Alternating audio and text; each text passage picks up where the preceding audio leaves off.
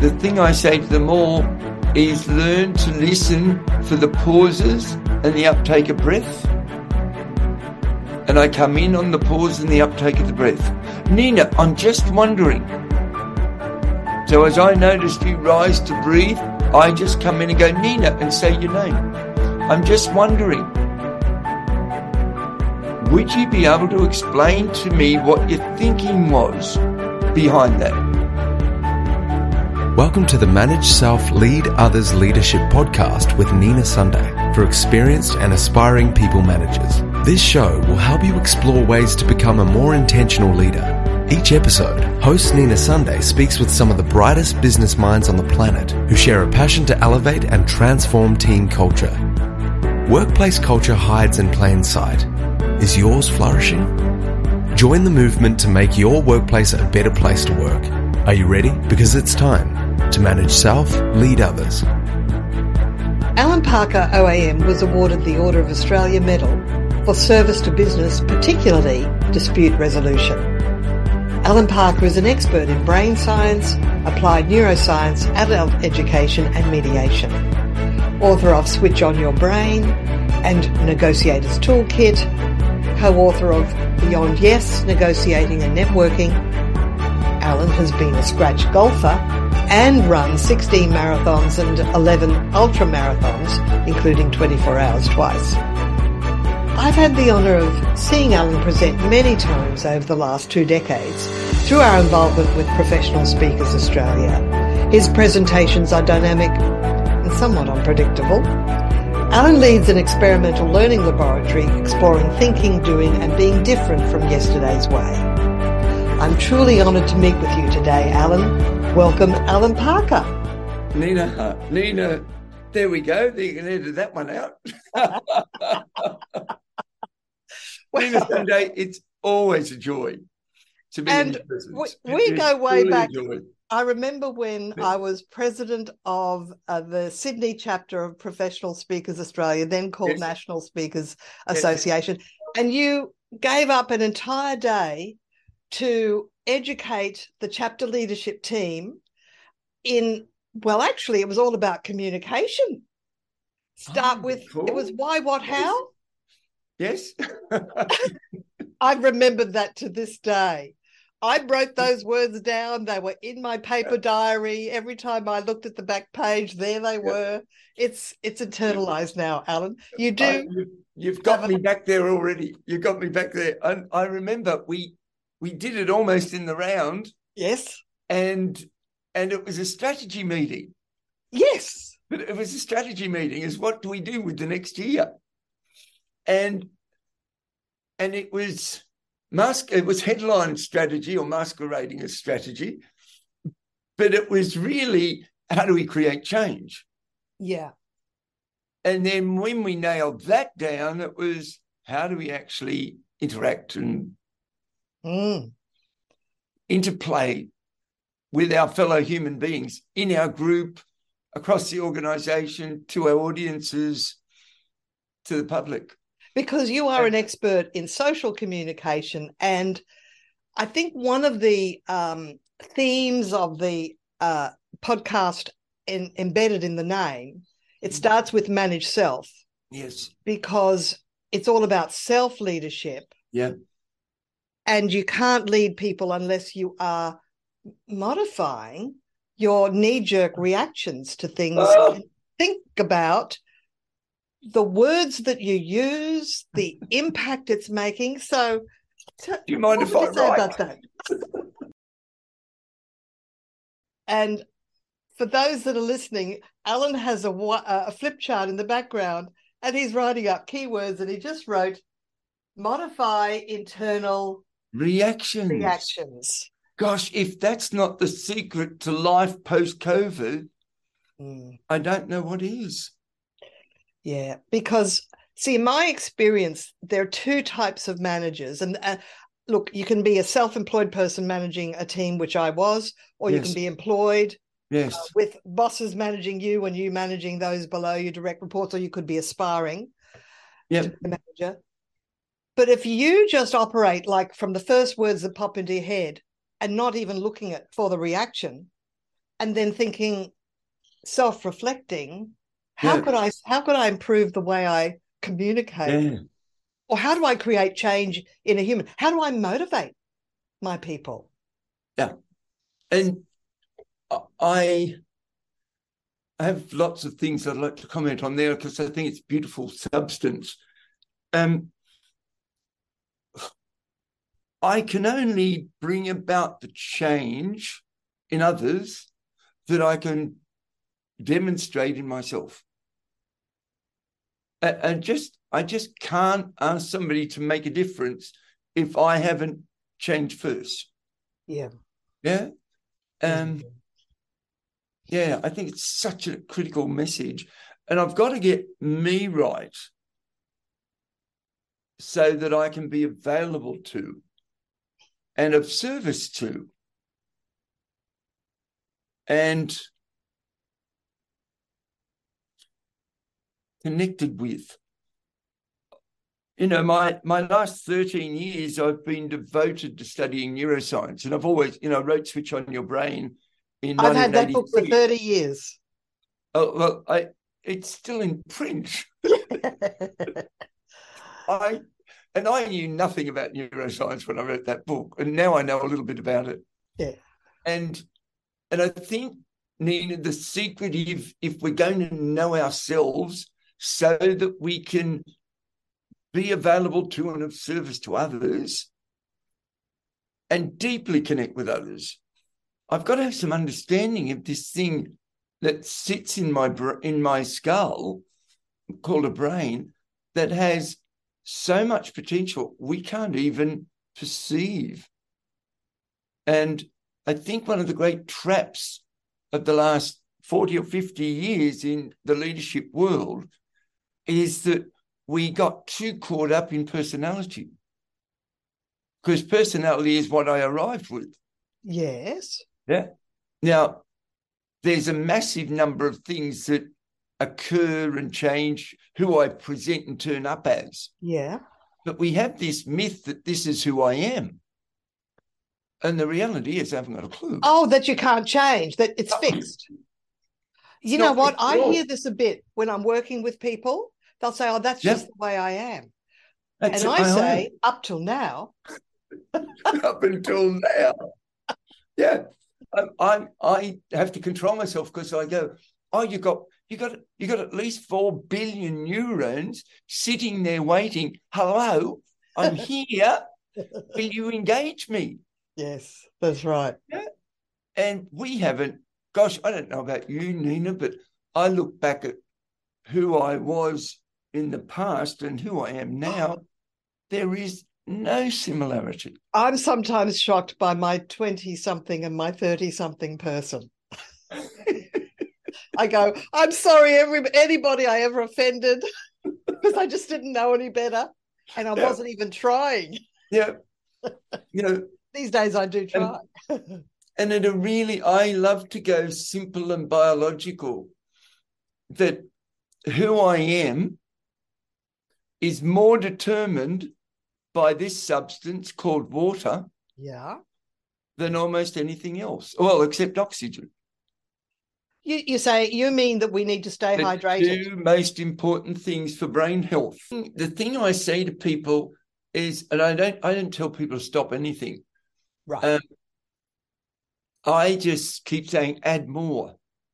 So I say to people, if they're having coffee, coffee, alcohol are diuretics. They pull water out of your body. Yeah.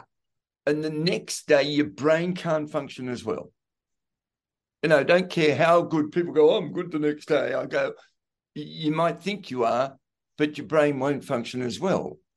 Because if there isn't enough water, there's not enough oxygen delivered in the water to the brain. Right. And the oxygen burns the glucose, produces glutamate, and glutamate produces clear thought. One of the things that you're expert in is language and communication and choice of words. And, the last presentation I saw, you went into the art of asking questions. So whatever your choice of words are, whoever you're communicating with, the choice of words will determine what their reaction is going to be. So, for Absolutely. example, that very simple one, we've got a whole episode on the podcast on yes and versus yes but. Oh, I saw it. Yeah. I watched it. Arvish Parashar, yeah. Now, yes and leaves the inquisitive propositional part of your brain going, what's coming? Yes. Yeah. That's right. So it's stimulating a particular piece of the brain that sits and waits and goes, oh, what's happening? Yes, and. So I've just taking out but, and I'm so pleased I watched that last night, and putting in and moves you out of the alert system into brain receptivity and speculation and curiosity. Yeah. Good. Now, what I did then was I was putting forward a proposition to you, and as you were receiving it and nodding your head, yes, every time you started to nod, I paused so that it gave you time to receive it and acknowledge it. So you're suggesting that we need to put more pauses in our communication.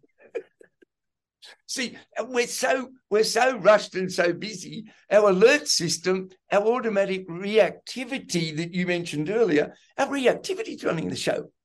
And I'm likely to get up here and talk at 300 miles an hour and never leave a gap.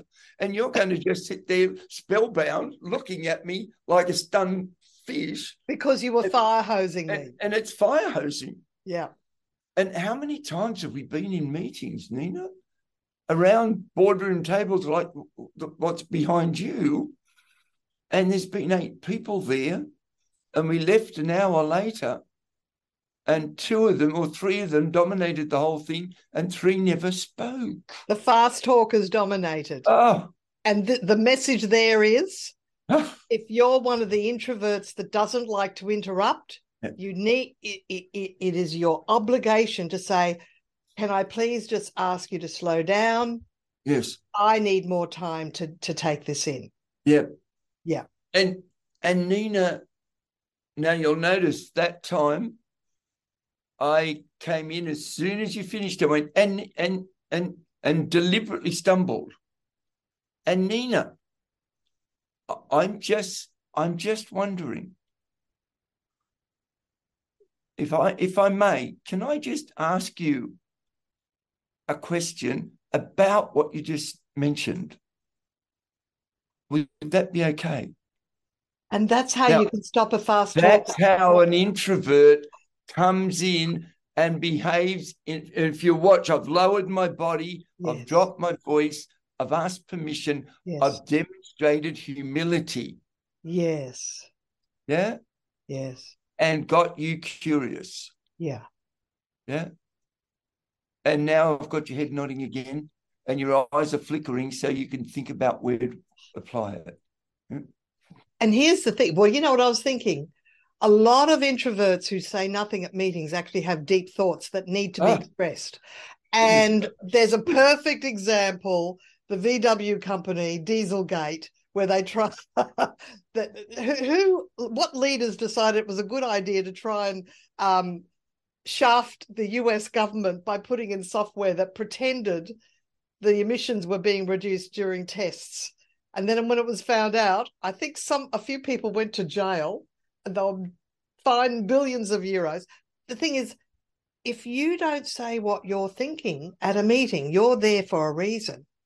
And if you happen to be a deep thinker and an introvert that doesn't like to interrupt, it is your duty to use exactly what you just demonstrated, Alan, a way to actually slow things down, especially if you want to bring up, look, I have a feeling there's a pitfall we're not thinking about.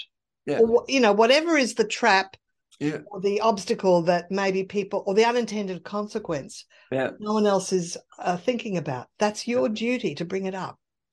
And the thing I say to everybody who's junior, a little uncertain, not confident, introverted, or has had an unfortunate circumstance in the past that's made them hesitant, the thing I say to them all is learn to listen for the pauses and the uptake of breath.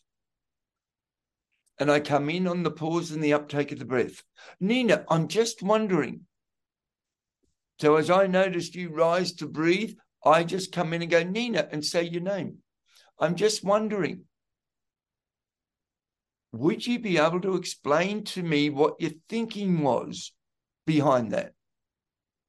Now, what I'm not going to share with you is I heard you say it, and I thought, that's ridiculous. It can't happen. She's completely out of touch, but I can't dare tell her that. Right. Can you share with me your rationale behind that so that I understand it better? That's great. Yeah. There's no blame. There's no accusation. That's the back of your mind. That's prompting you. But see, it's coming in with curiosity, not and asking a question. Permission, curiosity, actually timing. Timing. I've got to come in on the uptake of the breath or the pause. Right. Yeah.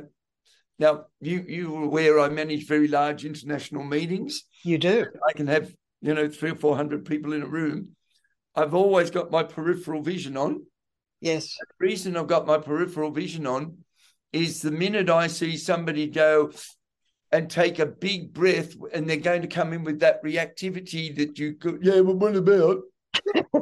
The minute I hear them coming in with that, and I see them take the breath and make a forward movement.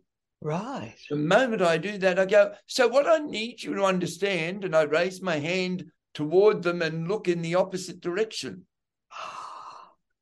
Now, so your body language, because some people are only listening here, you've put your hand up in sort of a stop motion. I float my hand, but looking away. Clever. I float my hand toward them, and my eyes always go in the opposite direction. I practiced it for years. Oh. And the moment you float your hand toward them, and what you might be thinking is, and I've now got their attention back. And then I can add an extra point, which may be they wanted to interrupt me halfway through. And it may be about the thing I'm about to say. Right. Yeah. Exactly. Sometimes you're about to qualify a statement, but they've just heard the statement and they didn't wait for the qualification. Yes. Yeah. Yeah. Mm. Yeah. Yeah. So if I can do timing, permission, genuine inquiry. I'm just wondering is one of my favorites.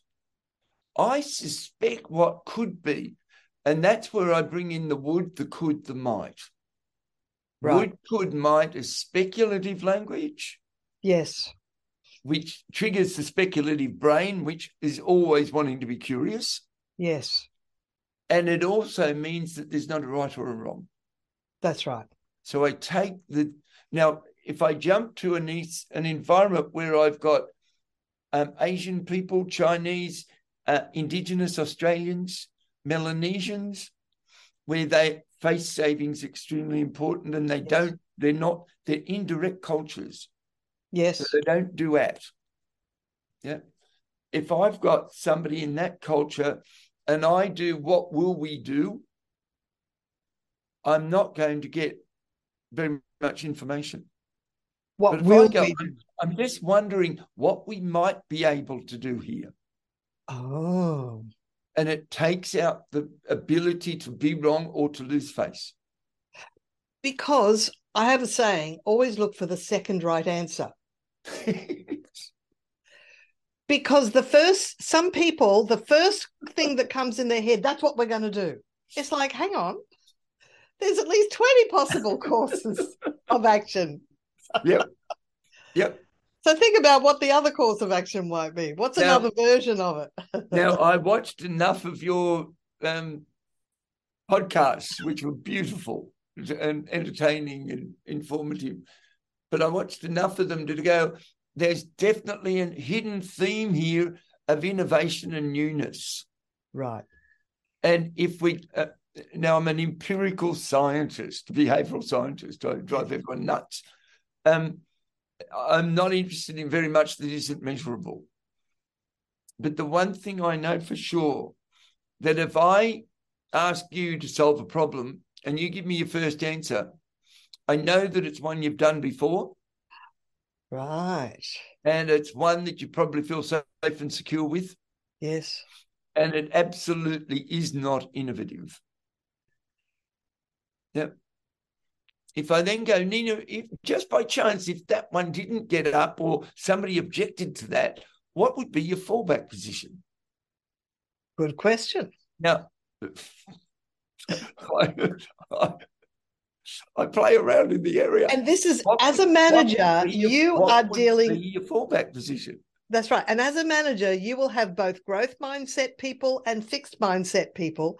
And if you're an innovative manager, you need to have the language that will satisfy a fixed mindset so they can actually open up and be open to other possibilities. Let me honour Dr. Dweck and her extraordinary work. Yeah. A growth mindset is available every minute in every human being. Yeah. Every minute in every human being. Yes.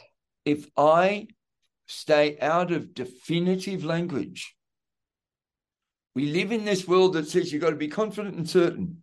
And I go, I want to be humble and curious. Yeah. I'm not certain about anything except I don't know anything that I thought I knew. Mm. You know, every bit of science I've ever read 10 years ago, half of it's proven categorically to be wrong. Yeah. But if I can just encourage the human brain and the individual I'm with to explore possibility, not talk about possibility, but have them explore it. And I go, Nina, I have a suspicion, Nina, that there's a whole realm of the area that you're working in that's yet to be untapped. Does any part of you have that sensation that there's still something magical to be untapped? Absolutely. Yeah, and that's Nina, there's not a human being in the world who won't say yes to that. Yes, that's great. Yeah. We intrinsically know there's more. Mm. We know there's more. You know, Alan Parker runs doubt in his mind. I'm 70. 2 days ago, I was 71. I still Happy can't birthday. I think I'm 40. I think I'm 40. Well, apparently, if you think you're 40, you are 40. My experience is I'm 40. But if we can just go, Nina, there is more for us to be done. There's more for us to do, isn't there? More than ever. And it'd be a joy if we might take some time to explore that together. Right. Yeah. And take some time. Take some time. Yeah. Explore that together. Yeah. It's such beautiful, seamless language. Yeah. And this is the thing. What I have learned, because I started as a rookie manager 30 plus years ago, I knew nothing about modifying my language in order to communicate better for better interpersonal communication, especially with direct reports. And now I've actually got this little toolkit of favorite phrases. Like one I like to use is, if you do decide to, ... I can then talk about what happens after they've decided without them telling them. Absolutely. Or you have to choose. Choose now, and then I'll tell you what happens. Going back to your request earlier about, can I talk about the questions? That's a hypothetical question. Right. Now, hypothetical question is the primary question to get innovation out of a human being. Yeah, that's great. Now, Nina, if I don't do enough what and how, inquiry. Yes. And then what and how, would, could, might, speculative. Yes. And I don't confirm what you say often enough, I can't go to the magic that's produced by hypothetical. So as you go, you confirm what they've just said. Absolutely. And you do that's a meeting tactic as well. Yes. For anyone that wants to lead a meeting and influence a meeting, Indeed. you start by confirming what has just been said. Absolutely. And then add your piece. And that's where introverts can really shine. Absolutely. Because they're not doing all the talking, they're actually doing all the listening before they talk. They can use the tactic of summarizing what's been said and then adding their piece. As a kid who didn't read until I was 30, I did become a very good listener. And I'm blessed, Nina, with really a remarkable memory. Yes. I had 462 people at the World Investment Forum with the United Nations, and I greeted every person by name. Gee whiz, that's pretty good. I studied their photographs, learned their titles and names. As they were arriving. It took me 6 months. I spent 6 months. That's how important relationship and connection is. The lesson there is any leader should know the names of every single person in their building that they communicate with over Zoom, over Teams, online. Yeah, you can't. No, there's no excuse for not using people's names and not finding out. Yeah.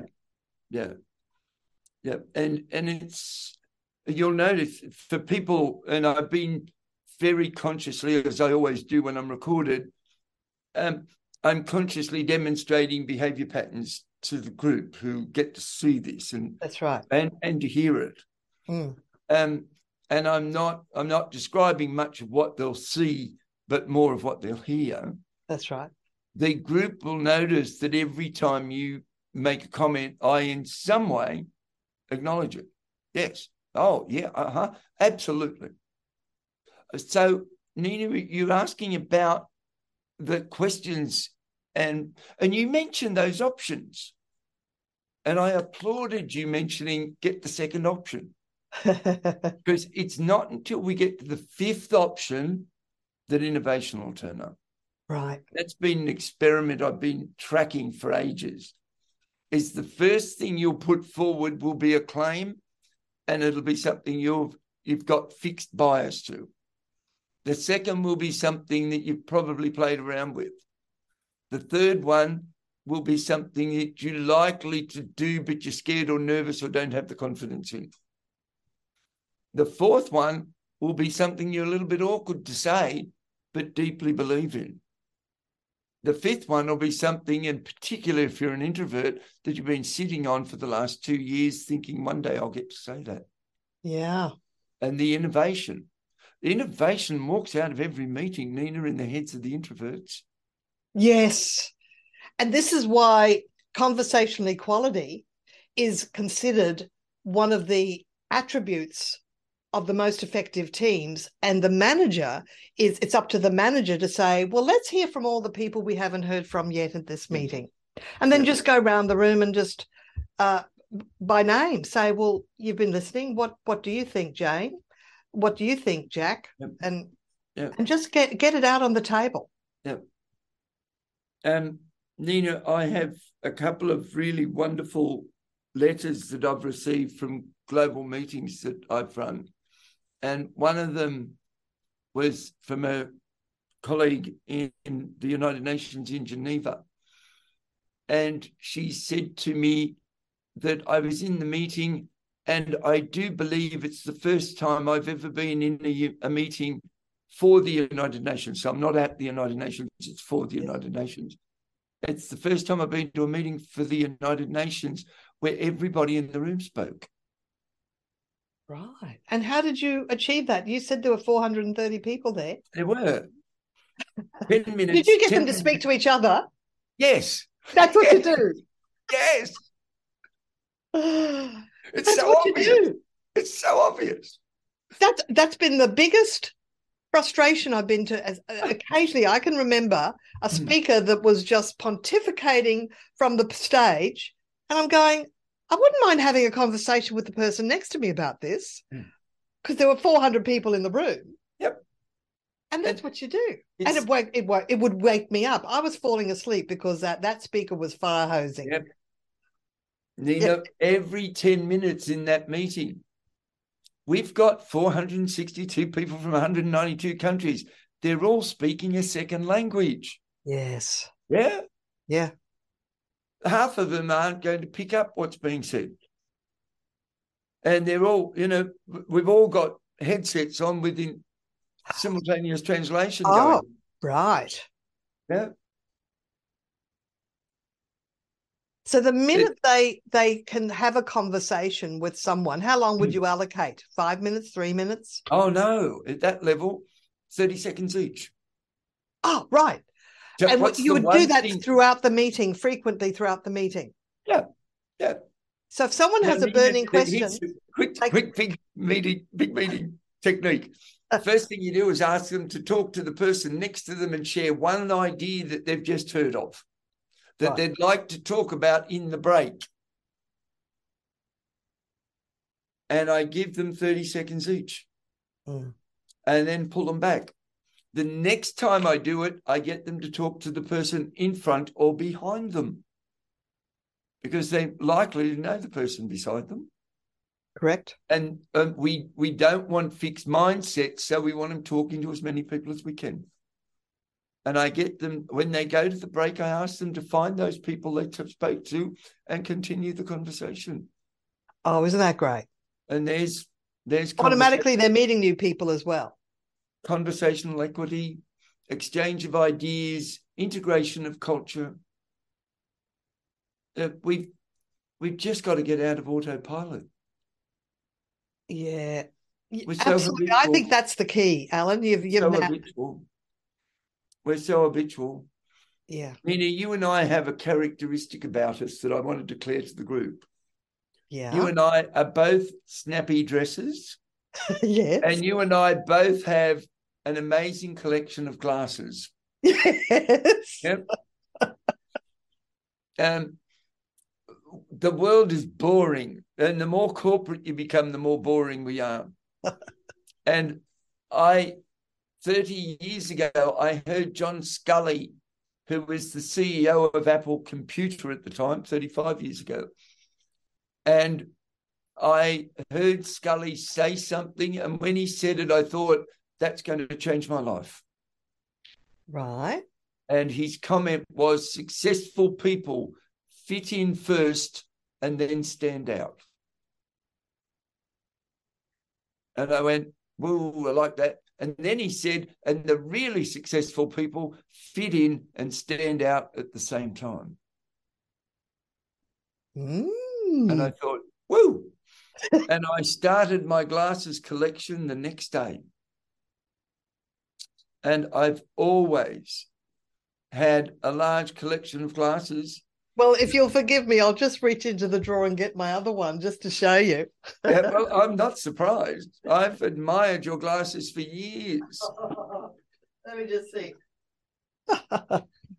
Here's my other pair. I love those. Nina, I think we're so locked into autopilot, and it's largely because we try to do too much with too little, and we're always rushed and busy. And we got no choice but to take the shortest route. Yeah. And the shortest route is okay. But the shortest route is never exciting. Right. It's never exciting. Or innovative. Yeah. And it's not until we say, hang on, let's just pause for a minute. What other things might we do here? Now, it might only take 60 seconds to do that. But if I'm doing the same thing and we're going in a straight line, I'll get caught up in addiction to adrenaline and cortisol. And that'll keep me going. But it switches off my frontal lobe in my brain, which does my comprehensive, systematic, complex thinking. Yeah. And if I don't stop and pause and go, hang on just a sec, let's just survey the land here, what's going on? What other ways could we do this? How could we just tweak it and improve it? just a tiny bit. Ask that question frequently. Regularly. How else could we do this? Yeah. I can't tell you how many times I go into meetings in organisations and people are sitting in the same chairs. I don't do that. You're sitting in my chair. How dare you? And we talk about fixed It's mindsets. just a boardroom. We got fixed mindsets at the top of the organisation. Yeah. Yeah. Mm. The research showed that square and rectangle tables didn't produce as much quality communication as circular tables 35 years ago. Yes. And we've still got rectangle tables and chairs still sit at the top of them. Boardroom design hasn't really changed much in 30-something years. Talk about fixed mindsets. Oh, gee. Yeah. Mm. Yeah.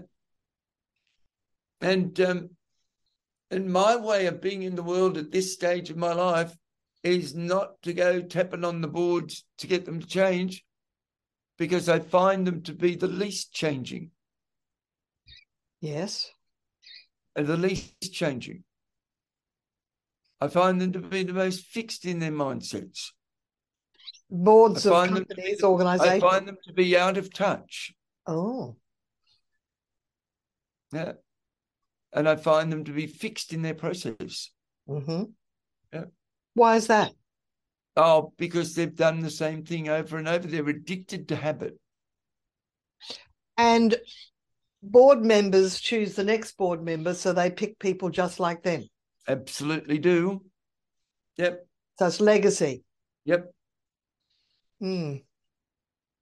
Only a year, 2 years ago, I was asked to sit on a board, ask if I would put forward a submission to sit on a board, and I applied for another board. And in both cases, one of them said to me, "We really wanted you and we believe we desperately need you, but we don't think we're ready for you." And I said, "I think that's one of the greatest compliments I've ever had." Yeah. I'm surprised they didn't say, and by having you on board, it will make us ready for you. That's because you're Nina Sunday. Thank you, Alan.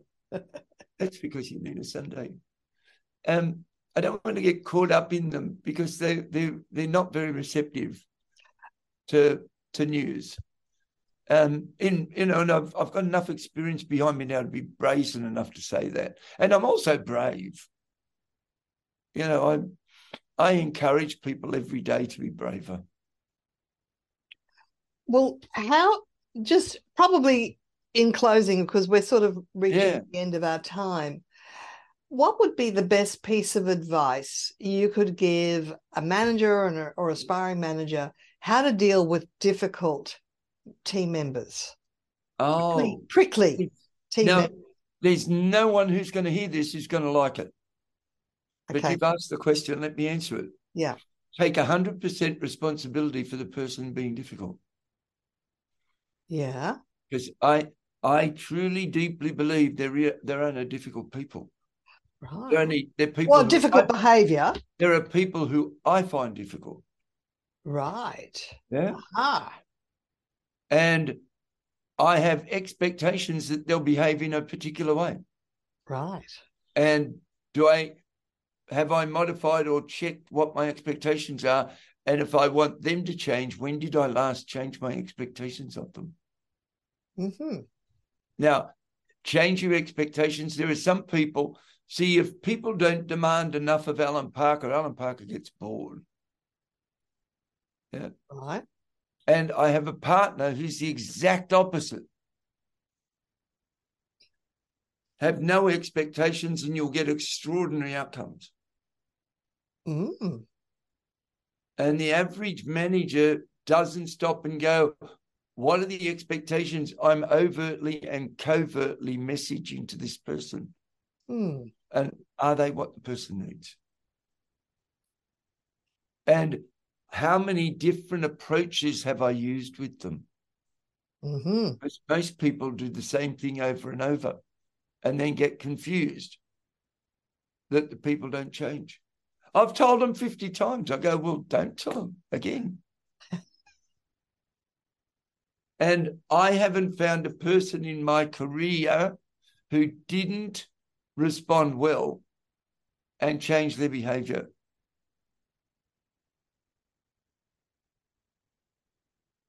Ever. If I were calm, composed, and appreciative and listened and acknowledged what they said and showed interest in their point of view of the world. By asking questions. Absolutely. And I think the key there is to be curious and ask questions instead of accusations. You're playing games when you do that, or you blah, blah, blah. Yeah, it's like you could, even if you wanted, I don't know how well this would be received. Do you think by doing that you're playing games? They can then justify. See, playing games is your judgment of their behavior. Yeah. See, we hallucinate what people's intentions are. Yes, we do. It's called matter of inference. We must not. One of the best lessons I ever had in my life was John Grinder, one of the founders of NLP. Yes. I said to John at one stage, John, what have I got to do to excel my career? And he said, oh, Alan, that's easy. He said, you've got to, if you're going to assume anything about a human being, you've got to assume that their intention is positive. Yes. And it's your task to find their positive intention for the peculiar behavior that they're doing. Mm. And boy, oh boy, that took me 10 years to get good at. But I practiced it and practiced it and practiced it. And I went, what is the intention of this person doing that behavior? And how can I support the deeper intention? Except not the dysfunctional behavior. Except are there organizational psychopaths whose intention is not necessarily yeah, but that's benevolent. It's there is, but unless, and in fact, if it's a psychopath, there's nothing you can do about it, so forget them. Just leave. Spot them and leave. But we've got to stop going, what about the psychopath? We've got to start going, wow, there's another 90% here who I could still get connection with. That's right. What a gift. And my last comment is, no matter what's going on, go and experiment with a belief that something rich could occur. Mm-hmm. An experimentation. We have this false belief that we've got to know what to do before we do it. And if we just experiment with different ways, yes, those, look for that second option, look for that third option, look for that fourth option, and look for the fifth one. And the fifth one, I've just got to be brave because I won't be confident about the fifth one. But the fifth one is often a gem. Yeah. Alan, you have shared such wisdom with us today. You've really nailed some approaches, just perspectives on how to deal with interpersonal communication in the workplace and in life, really. You're a very wise person. Thank you for sharing that gold. Nina, I think we just created a beautiful conversation. We did. And I say thank you. It was a joy and a pleasure every moment to be with you. Thanks so much, Alan. See you again soon. See you again. Bye-bye. Nina Sunday is on a mission to help leaders transform culture. To book Nina Sunday CSP to speak at your conference, visit ninasunday.com to request a proposal. Nina travels from Brisbane, Australia for in-person presentations Australia-wide. Twice certified virtual presenter, Nina Sunday presents virtually, globally, for any time zone. This podcast is a part of the C-Suite Radio Network. For more top business podcasts, visit c-suiteradio.com.